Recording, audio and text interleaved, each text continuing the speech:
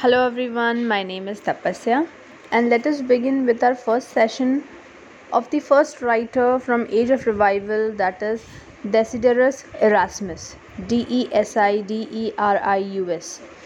Okay. Erasmus was a theologian. His father was a priest. There is a fact saying that his parents did not marry legally. His studies were cut short when there was a plague epidemic. It killed both his parents in 1482. Bishop Henry was so impressed by his language skill that he rewarded Erasmus by sending him to Paris to study classical literature. In 1495, he traveled to Paris, where he was first introduced to Renaissance humanism.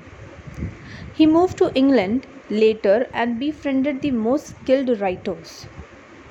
He developed an interest in religious study and soon turned to Greek language as the key for his research. In 1503, he came up with his handbook, Enchiridion Militis Christiani, Enchiridion,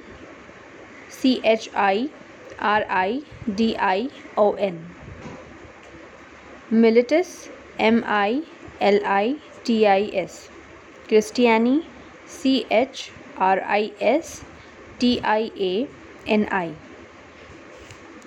In 1506, he traveled to Italy, where he anonymously published his work Julius Exclusus, Exclusus.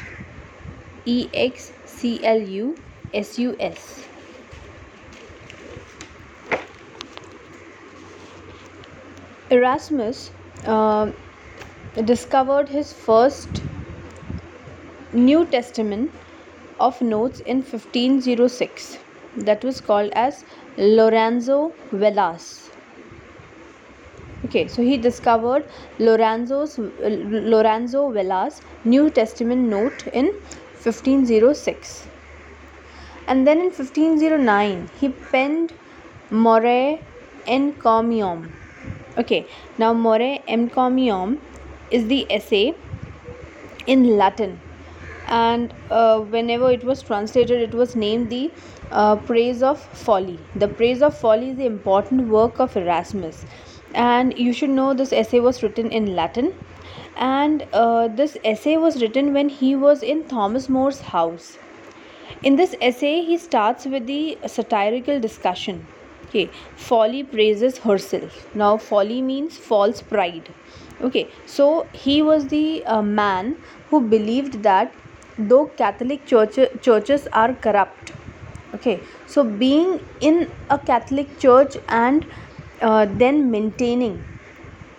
trying to change the perception of any of the church, that is more important rather than protesting it.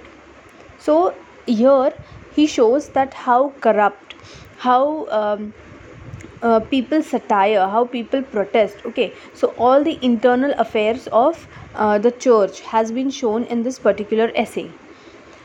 And to the end of this essay, he writes a famous line, that is, "No man is wise at all times or is without its blind sides." That means not every time every man is wise. There are two sides.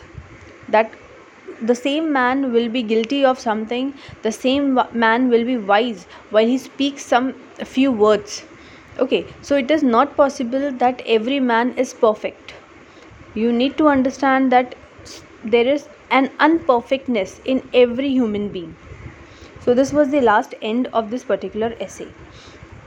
Coming back, he came up with the New Testament through Novum Instrumentum.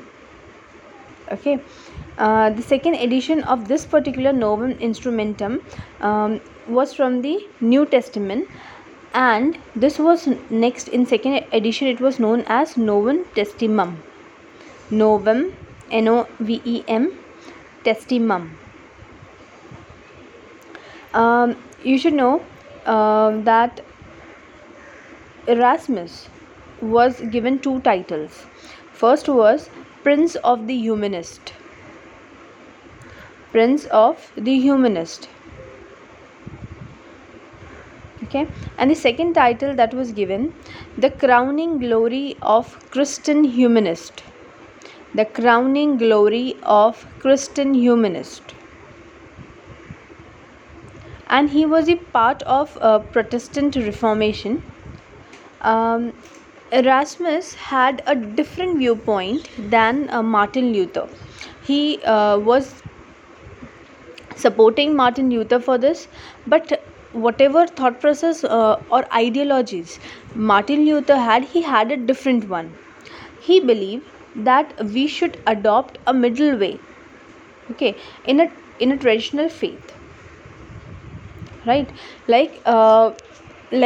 Martin Luther always believed in protest. He believed that though Catholic churches are corrupted and we should stop it, and how they have charged so much from the innocent people in name of God. So he was an actual protester. But Erasmus, being a Catholic priest, he was a Catholic priest for his lifetime, and he believed that there should always be a middle way. You shouldn't be on one particular path, that yes, I should protest on it. No, there should be a middle part out of it. So he believed in that.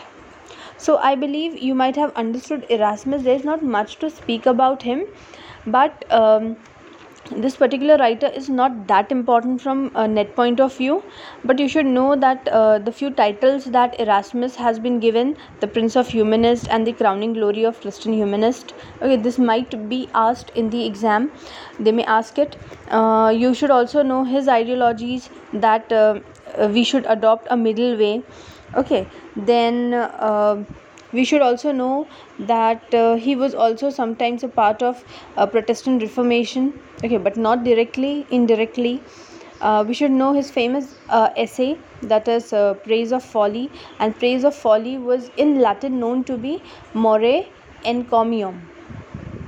Okay, this essay was written in Latin, and you should also know that this essay was written while he was at the house of Thomas More. Okay, so that's all for today. I hope you might have understood the audio. Thank you.